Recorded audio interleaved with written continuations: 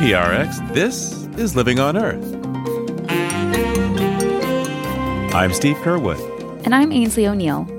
Why there was a breakthrough this year at the UN COP28 Climate Summit after decades of delays. In the run-up to Rio in 1992, it was primarily the science community that was driving this process. Now you have healthcare professionals, you have the faith community, you have labor unions, and most importantly to me, you have the youth coming in and saying, this is our future, you need to leave us an inhabitable planet. Also miraculous stories of saving horribly hurt turtles. Their shells were cracked, eyes were missing, arms were broken, tails were off. You just think they're a goner.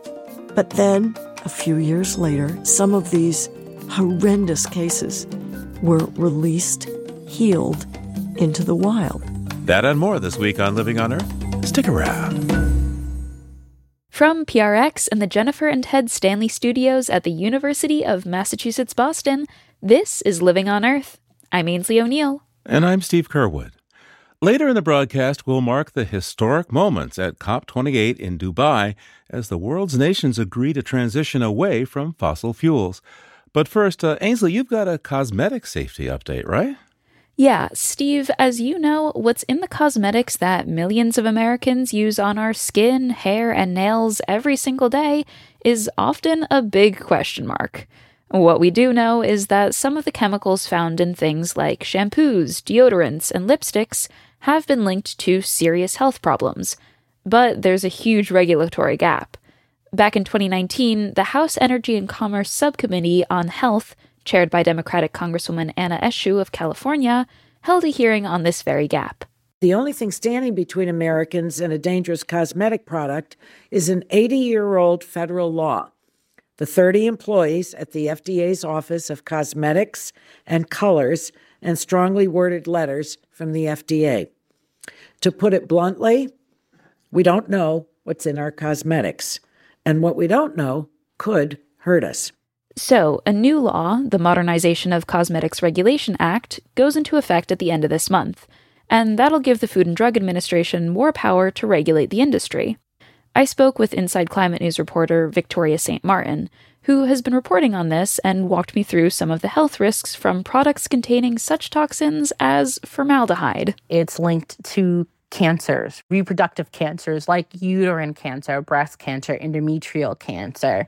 Formaldehyde is not only used in chemical hair straighteners and hair smoothers, but it's also used as a preservative in personal care and cosmetics. There are also parabens, which disrupt hormones and harm the reproductive system, and even heavy metals, including mercury. It's in a lot of skin lighteners, and it can damage the kidneys and the nervous system. Oh, yikes. And we've talked with researchers who study the health impacts of endocrine-disrupting phthalates in cosmetics, and those are linked to obesity, diabetes, and preterm birth, among other health problems. Right.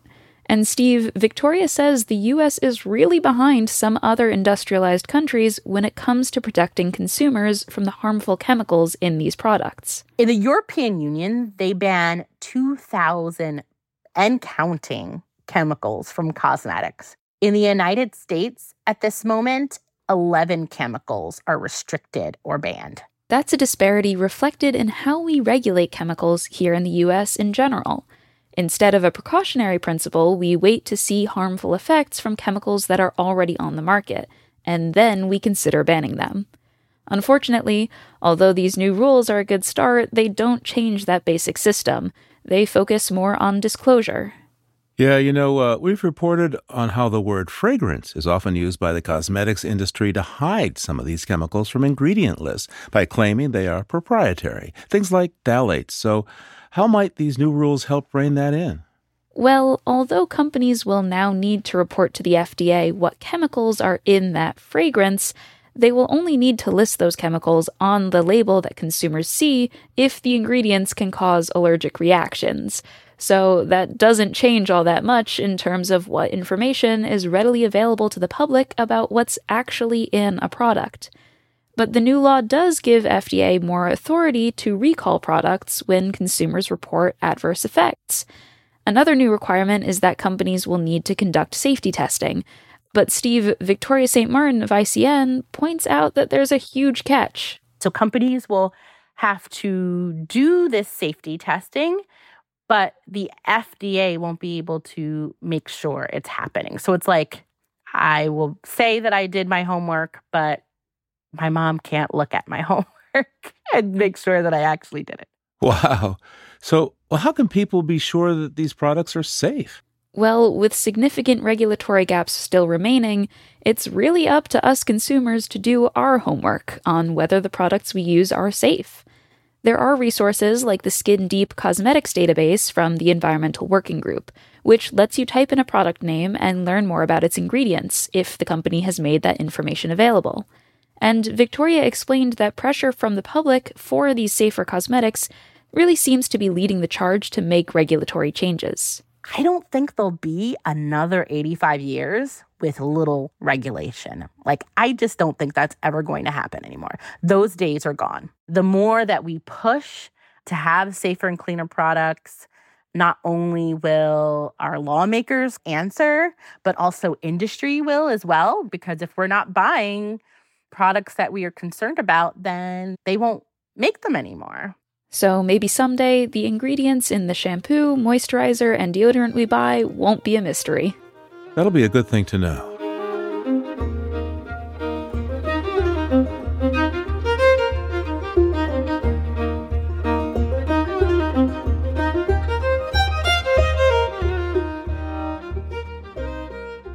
It's time now for a look beyond the headlines with Peter Dykstra, the Living on Earth contributor who joins us from Atlanta, Georgia.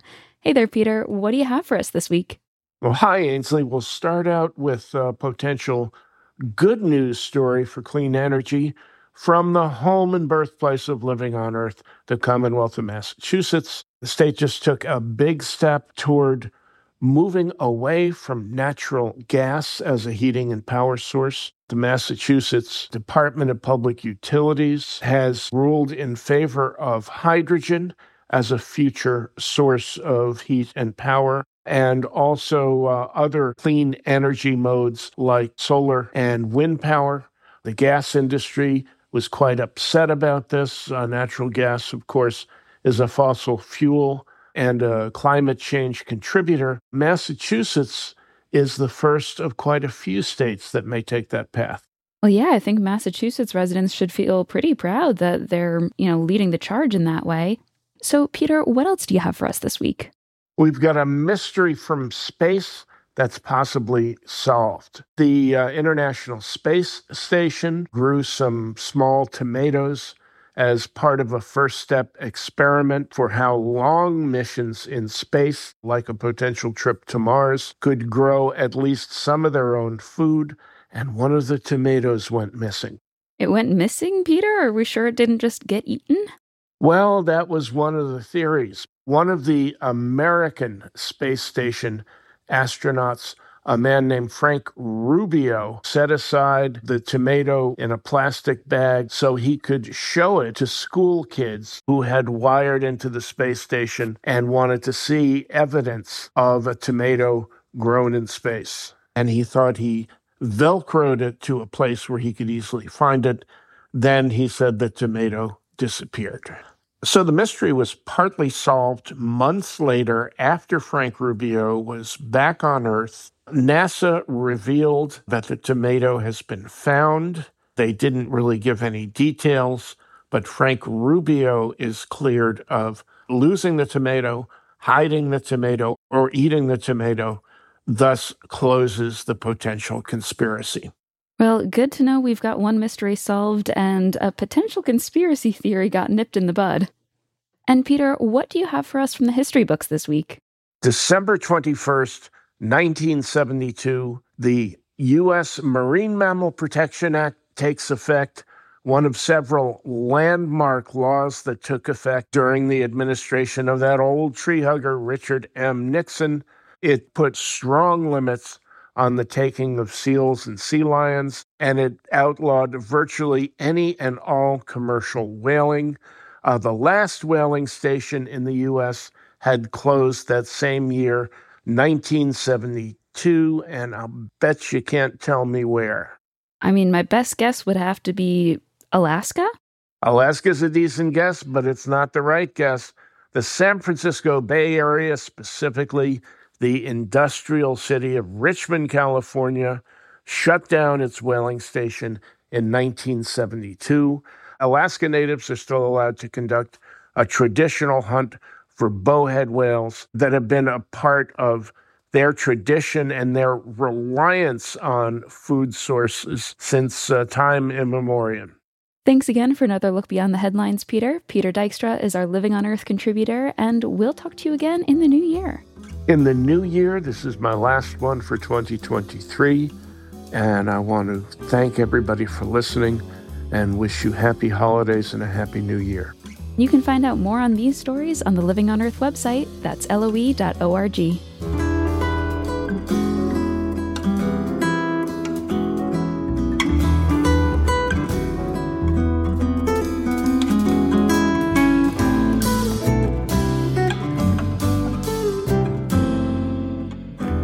Coming up, healing injured turtles and mending the world, shell by shattered shell. That's just ahead. Stay tuned to Living on Earth.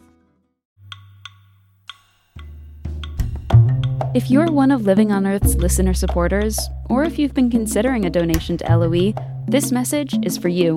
As a nonprofit news organization, listener support is vital to LOE's weekly effort to bring you up-to-date environmental news and information.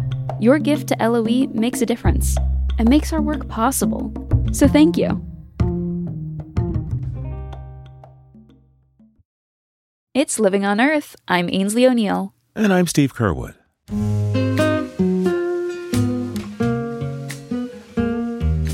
With me now is Cy Montgomery. Her latest book is called Of Time and Turtles, Mending the World, Shell by Shattered Shell. Welcome back to Living on Earth, Cy. Oh, I'm so pleased to be here with you.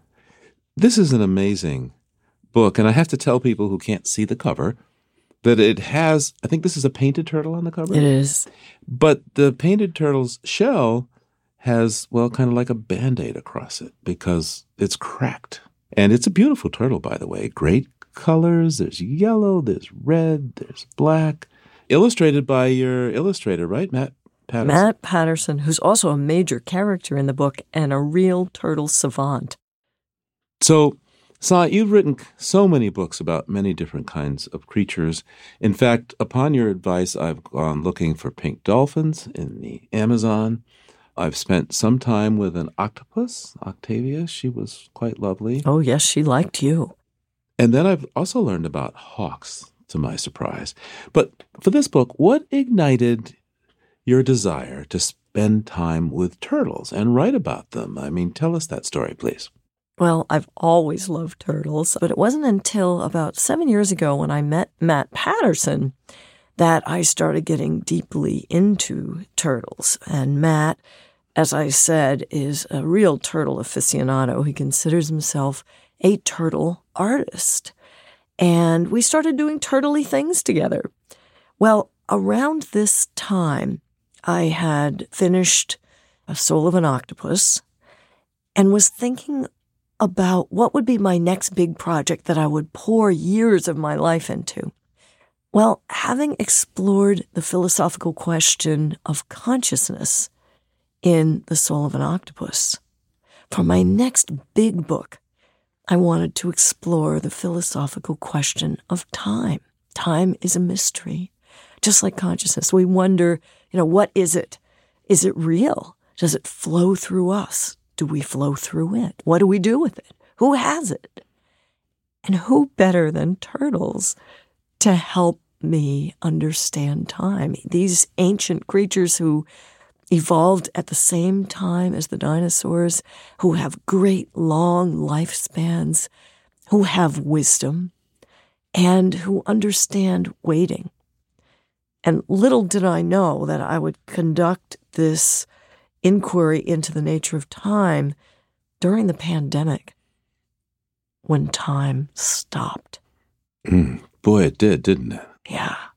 But it was a great time to know turtles, because turtles know ancient time, sacred time. They know the kind of time that isn't ruled by the calendar and the clock. In general, they don't hurry, they don't feel the sword of Damocles over their heads for deadlines. They get everything done when it needs to be done. And they drew me into a wholly different kind of time, the kind of time the Greeks called kairos, or sacred time. And you just cannot be with a turtle without feeling you're apprenticed to someone really wise. The oldest turtle on record that we know of only recently died at 288 years of age. So basically, they don't seem to age. In fact, I think they kind of reverse age because their shells tend to get smoother as they get older. And I don't know about you, but I'm not getting any smoother as I get older. It's radio. You can't see the wrinkles. But this turtle that died at 288 years, let me do the math. The United States of America is only 250 or so years old. So this turtle was alive back when George Washington was roaming the earth, yes. Interesting. They have so many ways of cheating death. They have that wonderful shell. They can slow their bodies down to brumate or hibernate. They can breathe through their cloaca. They can breathe out of their butts if they need to do it, totally stopping their lungs. They have all kinds of superpowers. So you get into this volunteering at the Turtle Rescue League in Massachusetts to help rehabilitating turtles. Paint a picture for us of what this place is like. You walk in and you smell and you see what? Wow. Well, the first thing that happens is that you notice it's unlike the other houses on the street because it's this bright limey green. Otherwise, somewhat unremarkable, except parked in the front are 2 turtle ambulances, complete with strobe light, and they say Turtle Rescue League on the back. So you knock on the door, and Alexia Bell or Natasha Nowick will answer. The first time we went, we step over a knee-high barricade. And what's that for? Well, we soon see the reason for the barricade, because this tortoise named Pizza Man is coming towards us, stomping towards us like a slow-motion missile. He wants to be wherever the action is. And he came over, stood at my feet, looked in my face, and performed what was clearly a greeting. He whipped his head to the side and then whipped it back to me and then to the side and then back, staring up into my face.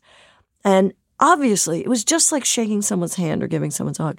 And so Sprockets, and Pizza Man Sprockets is another tortoise, even larger than Pizza Man. They pretty much have the run of the living room and kitchen. But downstairs in the basement is the Turtle Hospital, where somewhere between, depending on the time of year and how busy it is, 150, 250, maybe as many as 1,000 injured, hatchling, or abandoned turtles are kept in that hospital. And it kind of smells like a warm pond in the summer. And you hear the sound of water pumps. Some of the turtles live in water, some of them don't. And they're all different species. Some are exotic, some are natives. And everywhere you go, there is a turtle or a tortoise who is recovering from something, either being abandoned or having been hit by a car or chewed by a dog or hit by a lawnmower. Turtles come in there with some of the most horrendous injuries. You would think they were not survivable. But the first time Matt and I visited, we came away feeling as if we had been to Lourdes, because we saw slides of turtles who had come in. It was as if their organs had been smeared on the road. Their shells were cracked, eyes were missing, arms were broken, tails were off. You just think they're a goner. But then, a few years later, their shells can heal. You need expert care and you need time. But some of these horrendous cases were released, healed into the wild. And we had no idea that we'd be experiencing this during the pandemic. But it was just great to be not just witnessing, but actually part of these success stories, these fabulous, happy stories of restoration and renewal during that dark time. The stories that you have of the healing of these turtles from, as you say, so many horrific injuries, it's more than miraculous. It's literally amazing. Yeah. And in the process, you learn yourself how you can help a turtle. Because I think at one point you wind up with a baby turtle that, for all intents and purposes, looks dead. But then what do you do? Oh, man. Well, on top of assisting Natasha and Alexia at the hospital, we also raised, with a permit, baby turtles for release into the wild. And I had 4 baby painted turtles who I was raising up so that they would be a little bit larger than they otherwise would be and kind of have a head start. So these were painted turtles, so they were named Monet, Manet, Bonnard, and Surratt. So every morning I would turn on the heat lamp for them, make the sun rise, and see my baby turtles and feed them. And one morning in February, I turned on the light and I only saw 3 of them. And Monet was like missing.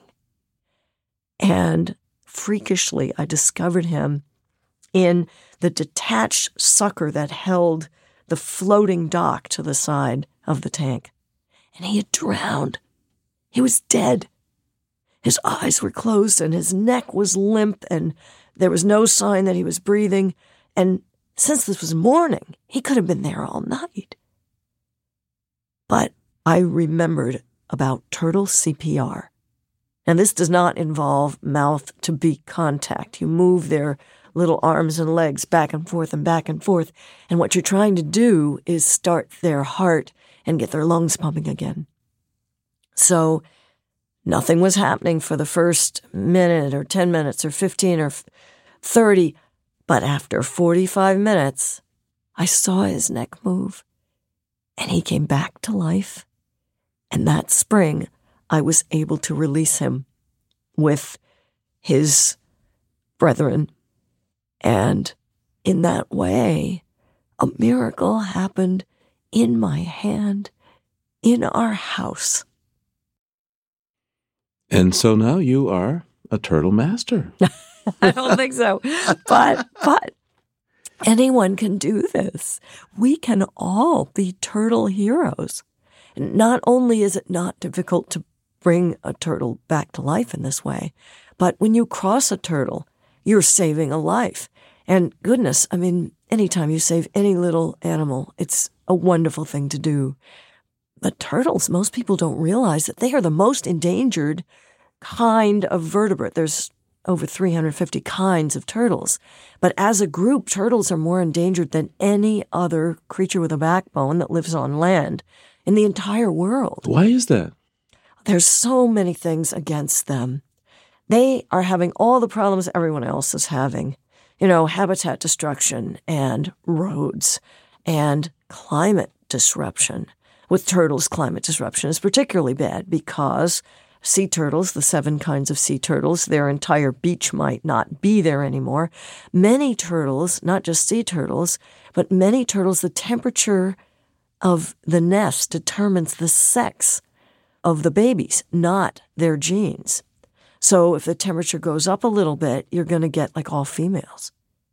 And if it goes up a little more, you get boiled eggs. But on top of all of that, which is bad enough, there is this insidious trade, illegal trade in turtles for their meat, for their shells, and for pets. And they are really targeted. So they are vanishing fast. And over 61% of the existing turtle species in the world are endangered or threatened. And many of them are already extinct in the wild. So talk to me about the personalities of these turtles. On your book jacket, there's a picture of you and your illustrator, Matt, and Fire Chief. Yes. Well, next time you're in Hancock, we got to introduce you to Fire Chief. He's really awesome. He is a 42-pound adult male snapping turtle who is probably about my age. I'm 65. And we met him at Turtle Rescue League. He'd been there for several years. So the first time I saw him, he was living in the hospital tank, and Natasha opened up the lid to the tank and dropped in a banana. And I was amazed to see this huge head that looked like it was as big as my thigh. It wasn't, but huge head come lurching out like an estuarine crocodile, eating a wildebeest in the crossing. So he murdered that banana. And I thought, man, this turtle, he is magnificent, but he's a little scary. Matt said he has a wild appeal because Matt is used to picking up giant snapping turtles all the time. So in 2018, he'd been hit by a car when he was crossing the road from his summer pond to his winter pond. And his shell had been cracked, and it broke his spine, and his back legs and tail were paralyzed. But they can regenerate nerve tissue. So Natasha and Alexia fixed him right up, and he was living in a hospital tank. And when Matt and I started volunteering there, one of our happiest tasks was we were going to do physical therapy with a giant snapping turtle.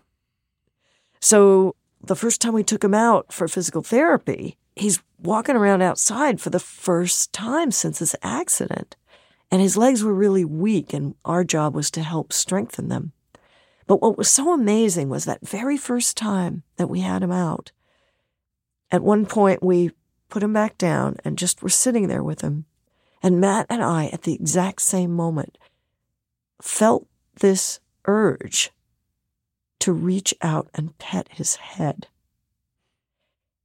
And Alexia and Natasha were kind of astounded, and they thought, did you tell them they could do that? No, did you tell them they could do that? And when we found out they were saying that to each other, we said, well, no, he told us we could do it. We just felt that he trusted us, and he did. And Fire Chief became a very good friend of ours. He is really gentle. He's not just a gentle snapper. He's a gentle animal. He's a real sweetheart. He's curious. He's focused. He's active. He's brave. And he's kind. Great attributes. And by the way, how did he get that name, Fire Chief? Well, he used to live in a pond next to a fire station, and all the firemen knew him. But when he got hurt, the firemen loved him. They saw him every year. But these brave guys who run into the burning building to save you, they weren't brave enough to pick up a scary 42-pound snapping turtle. So they call these two skinny ladies, Natasha and Alexia. And Natasha, by the way, is blind. And they come rushing out with the ambulance and with their kayak. They launch the kayak. Natasha stays in the kayak to receive the turtle. Alexia jumps into the water and picks this guy up, who, of course, was not in a very good mood because he just had a horrible accident. And they took him away just fine. So we still call him Fire Chief. So what was it like being with these turtles through the pandemic? I think at one point in your book, you described getting on an airplane to go see turtles, and you look around the plane, there's nobody there because... Yeah, this was the very beginning, before we knew of the emergency. We'd heard of some strange contagion that happened in China, but we didn't really think it was going to be a pandemic. And one of my first thoughts was like, oh my gosh, am I still going to be able to carry out our volunteer work? But it seems natural to mask in a hospital, and a lot of our work happened outside.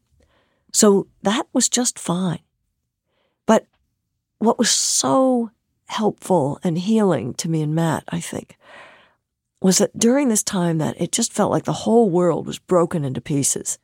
And it was not just the pandemic. There was, all this like racial violence, and the terrible, catastrophic climate change was upon us. The world was on fire. Brazil was on fire. Australia was on fire. Our forests were on fire. Floods. It really felt like end times. But we had this job, literally, putting back together broken creatures.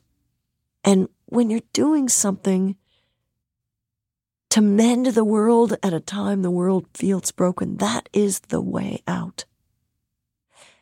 And being with creatures who are so strong and who take the long view.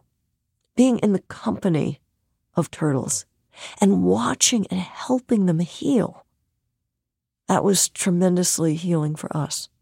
On Election Day, which turned out to not be 1 day, but 3, as you remember, Matt and I were driving in, listening to the radio. We were so frustrated, we would just scream in the car. Well, we pulled up to Turtle Rescue League, put on our masks, went down, started working with turtles. We spent time with Fire Chief. And the turtles just reconnected us to another reality, a reality that was going to be there no matter who won the election. No matter who won the election, no matter what was going on in our cities and streets, we could help this turtle. And because of that, our souls were mending too. There's a place on page 262, if you could read from Cy. It's about time and more. In North America's Haudenosaunee, Lenape, and Abenaki creation stories, the Great Spirit creates the homeland by placing Earth on the back of a huge turtle. Many now still refer to North America as Turtle Island. And indeed, this is the continent boasting the most turtle species in the world. In China, the world turtle is named Ao. The creator goddess uses Ao's legs to prop up the heavens. Without the turtle, we are told, the very sky would fall. Turtle wisdom reminds us that even at a moment in history that feels like the end times, we can find a way to gain our connection with creation. And like the world turtle, take our turn upholding the earth. If we've used our time wisely, when we are ready, we can at last hand that joyous, terrible, honorable, essential burden to the next generation, and the next, and the next, in a great cycle of renewal. Cy Montgomery's book is called Of Time and Turtles, Mending the World, Shell by Shattered Shell. Cy, thanks for taking this time with us today. Nothing I'd rather be doing.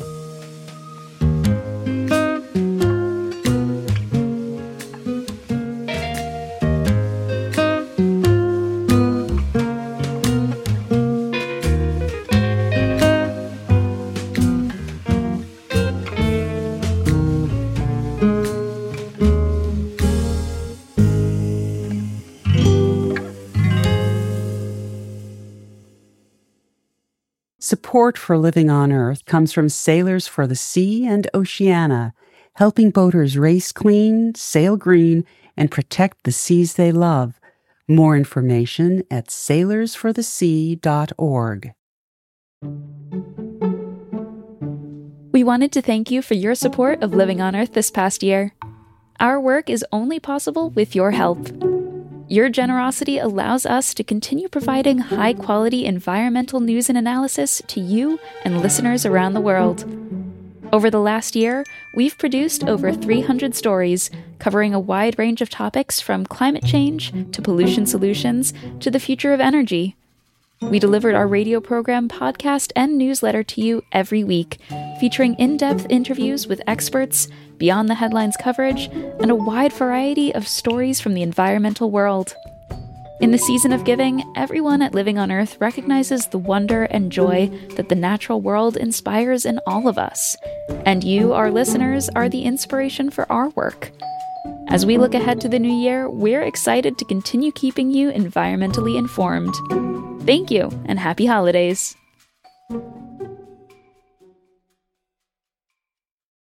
It's Living on Earth. I'm Ainsley O'Neill. And I'm Steve Curwood. For days, the recent UN Climate Summit in Dubai courted deadlock. This 28th conference of the parties could not move forward unless all of the nearly 200 nations attending agreed on a course of action. And with some demanding a complete phase-out of fossil fuels, including oil and gas, while others sought to block or slow down such changes, it seemed there was little room for compromise. But in the end, the rising number of catastrophes linked to climate disruption made it hard to deny the problems and the risks of doing nothing. So, with nuanced words agreed to by all during overtime negotiations, COP28 declared fossil fuels are indeed on their way out. Exactly how and when will be determined at future COPs, with climate advocates looking to the 2025 summit in Brazil to set rules in keeping with the 2015 Paris Climate Agreement. Alden Meyer is a climate advocate and senior consultant at E3G, and we called him up in Dubai shortly after COP28 wrapped up. Welcome back to Living on Earth, Alden. Thanks, Steve. It's always good to be with you. What was your reaction to the final text that was hashed out after the all-night sessions? Well, I think overall, it clearly wasn't everything we want. We wanted something closer to the text that was tabled 4 days before the COP ended, which called for the phase-out of fossil fuels. This one does not. It calls for a transition away from fossil fuels in the energy sector. It calls for tripling renewable energy capacity by 2030, doubling the rate of energy efficiency improvements by 2030. And it has some potential loopholes, such as a clause that talks about the need for transition fuels, and people read that to mean natural gas. So it's not perfect, but it's a lot better than we've had before out of this process. Just to put it in context, until COP26 in Glasgow 2 years ago, there was not a mention of the need to phase down, phase out, transition away from fossil fuels in the UNFCCC process. Now, in Glasgow, we got the language calling for the phase down of unabated coal emissions from the power sector. That's the first time that we got any real commitment to move away from fossil fuels. This sort of raises the stakes there because it expands it to oil and gas, and it dominated these talks for 2 weeks. It was the center of attention. Everyone was saying this was the key litmus test for how serious this process was. Was it going to say something about the need to get off of fossil fuels? And while it's definitely not perfect and not everything we want, and it was a bit of a sausage-making process to get here, it does signal to the world that the transition away from fossil fuels is accelerating, and that's a good thing. Alden, overall, would you say that COP28 created a breakthrough moment? I think it's a breakthrough in the sense that for the first time, you've got the countries of the world agreeing that we need to accelerate the transition away from fossil fuels to a clean energy economy based on renewable energy, energy efficiency, and other technologies. So that's historic. Of course, it's not specifying the rate of change or the scale of change or the pace of change. So it was not just the Saudis. There were countries like the U.S. and others that would not have accepted specific targets for when we're going to reduce production and consumption of oil and gas by X percent. That was just never in the cards. But it does say that by mid-century, we need to be on track to get to net zero emissions as a planet. That could involve some countries like India and China taking a little bit longer, and maybe some countries like the U.S. having to do that a little bit faster. But we need to get there. And to get there, you have to phase down fossil fuel consumption pretty radically and pretty soon. You can't wait until 2045 or 2049. You've got to start doing it right away. It does call for all countries in their next round of pledges under Paris, encourages them to put forward economy-wide pledges covering all greenhouse gases. Of course, China agreed to do that in the Sunnyland statement about a month ago with Secretary Kerry.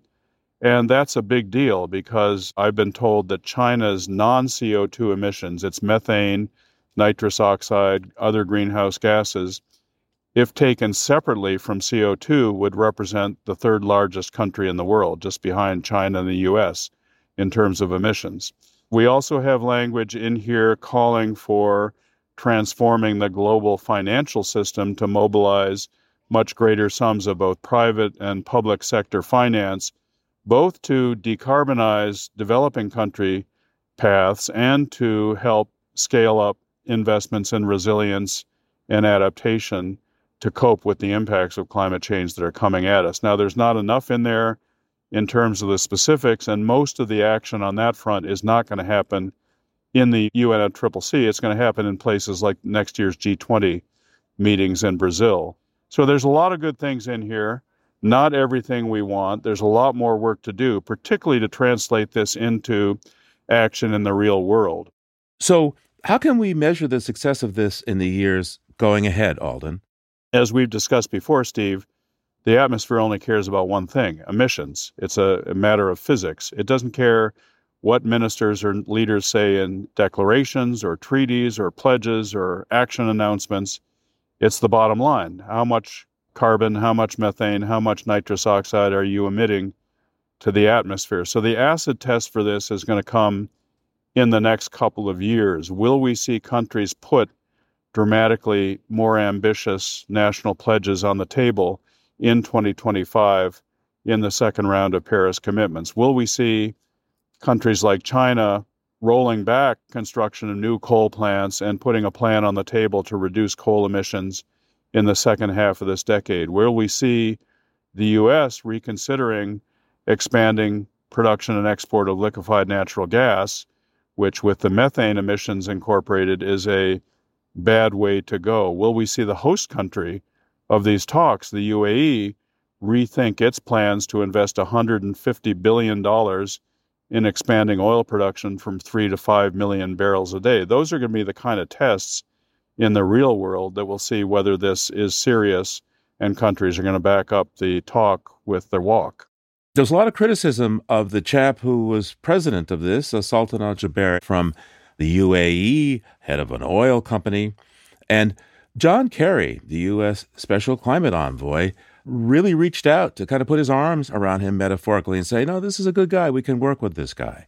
How important was that relationship, do you think, between John Kerry and al-Jaber in terms of getting a reasonably positive outcome in Dubai? Well, I think it was a very important relationship. I would also say that John Kerry's relationship with Minister Shea from China was very important because they delivered a month in advance of the COP the so-called Sunnyland Statement, which made some progress in China committing to take on economy-wide commitments to bring methane into the picture and to try to decarbonize the power sector. And Secretary Kerry and Minister Shea worked very closely over the course of these 2 weeks. They were both in close communication with Dr. al-Jaber and the rest of the presidency team. So I think that was an important relationship. I mean, you have to judge him by the results, right? And, I think there was a lot of skepticism that he would be able to pull this off, that he was too close to the oil countries and the oil and gas industry. Now, maybe that actually worked to his advantage because they knew him, they trusted him, they had a relationship with him. I've met him only a few times. He's a very sharp guy, very knowledgeable, has been in this space for 15 years, knows a lot of the players. I was skeptical he was going to be able to pull this off, frankly, but it could be that expression of skepticism and the concerns about a potential conflict of interest in his role as COP president and his role as CEO of the Abu Dhabi National Oil Company lit a fire under him. And he said, okay, I'm going to prove the skeptics wrong. And maybe that was a motivating factor to him. I don't know. I'm not a psychologist, and I don't know him closely enough to get into his head, but I could imagine that would be a motivational factor to prove the skeptics and the doubters wrong. Now, let's talk a bit about money worldwide. How does what is being sought in the agreement struck in Dubai compare to the subsidies to the fossil fuel business around the world? Well, just to put it in one comparison, the first day of the COP, we had a decision to operationalize the loss and damage fund that was called for in last year's COP in Sharm el-Sheikh, Egypt. They adopted that, and very soon thereafter, they assembled a little over $700 million in pledges from a number of countries to provide some seed funding for that fund to get up and running. Just to put that in perspective, we spend about $3.5 billion a day subsidizing people to produce and consume fossil fuels, almost $1.5 trillion a year. So that 700 million represents about 4 or 5 hours of fossil fuel subsidy spending. And when you think about it, it's insanity. We're actually paying people to produce and burn something that we say is an existential threat to humanity and is going to make the need for loss and damage funding much, much greater. It makes no sense. I was in Pittsburgh in 2009 when President Obama convinced other G20 country leaders to commit to phase out fossil fuel subsidies in the medium term, as they said.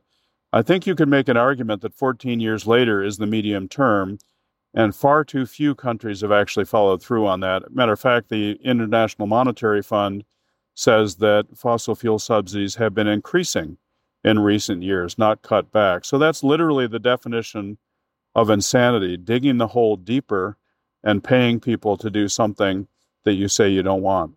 Alden, by the way, there were demonstrations calling for a ceasefire in Palestine at this point.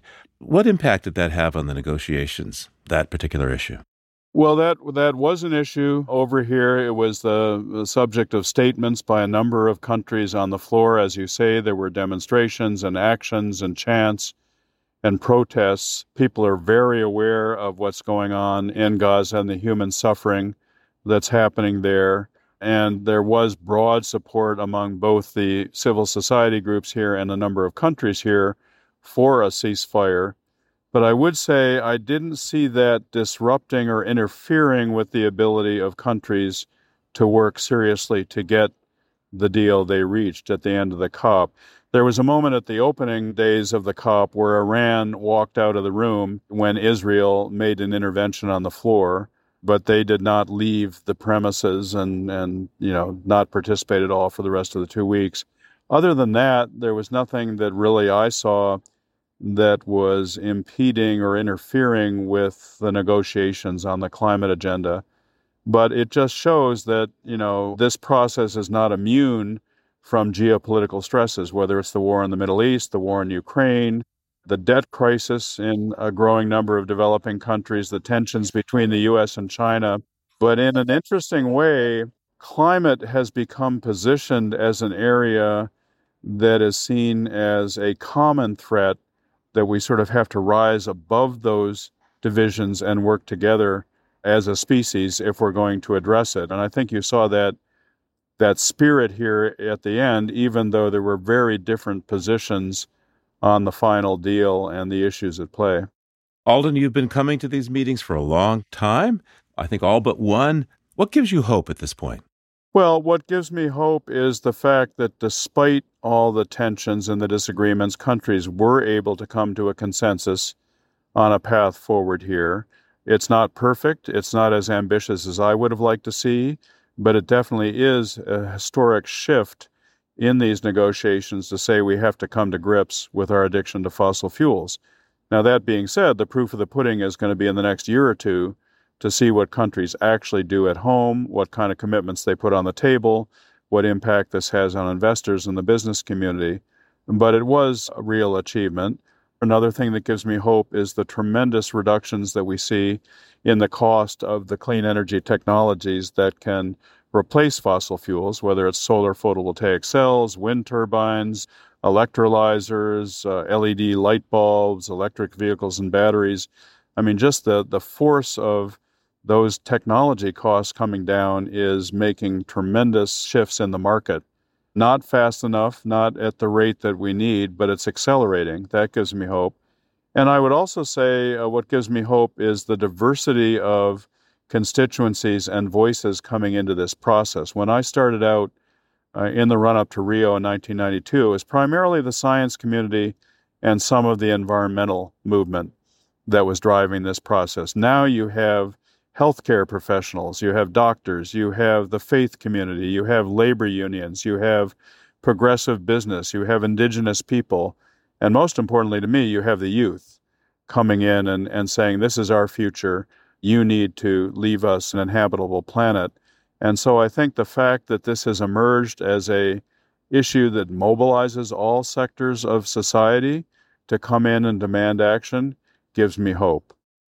Alden Meyer is a senior associate at the climate change think tank E3G. Alden, thanks so much for taking this time with us today. It was good to talk with you, Steve.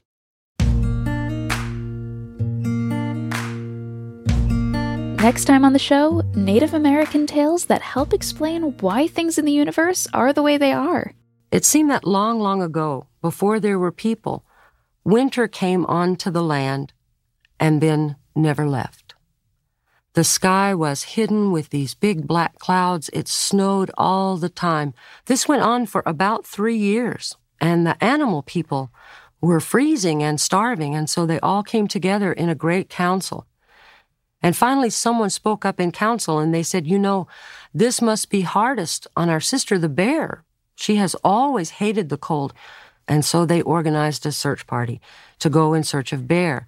Now, Fox was chosen for his cunning, and Wolverine and Bobcat and Wolf for their fierceness and their strength. And those 4 were getting ready to walk out of the council when they heard a little voice speaking up. And they looked, and it was the little mouse. Well, the bigger, stronger animals didn't see how Mouse could be any help, but they decided she should go. Of course, it's Mouse who has the winning strategy. To find out why, tune in to the Living on Earth storytelling special next week.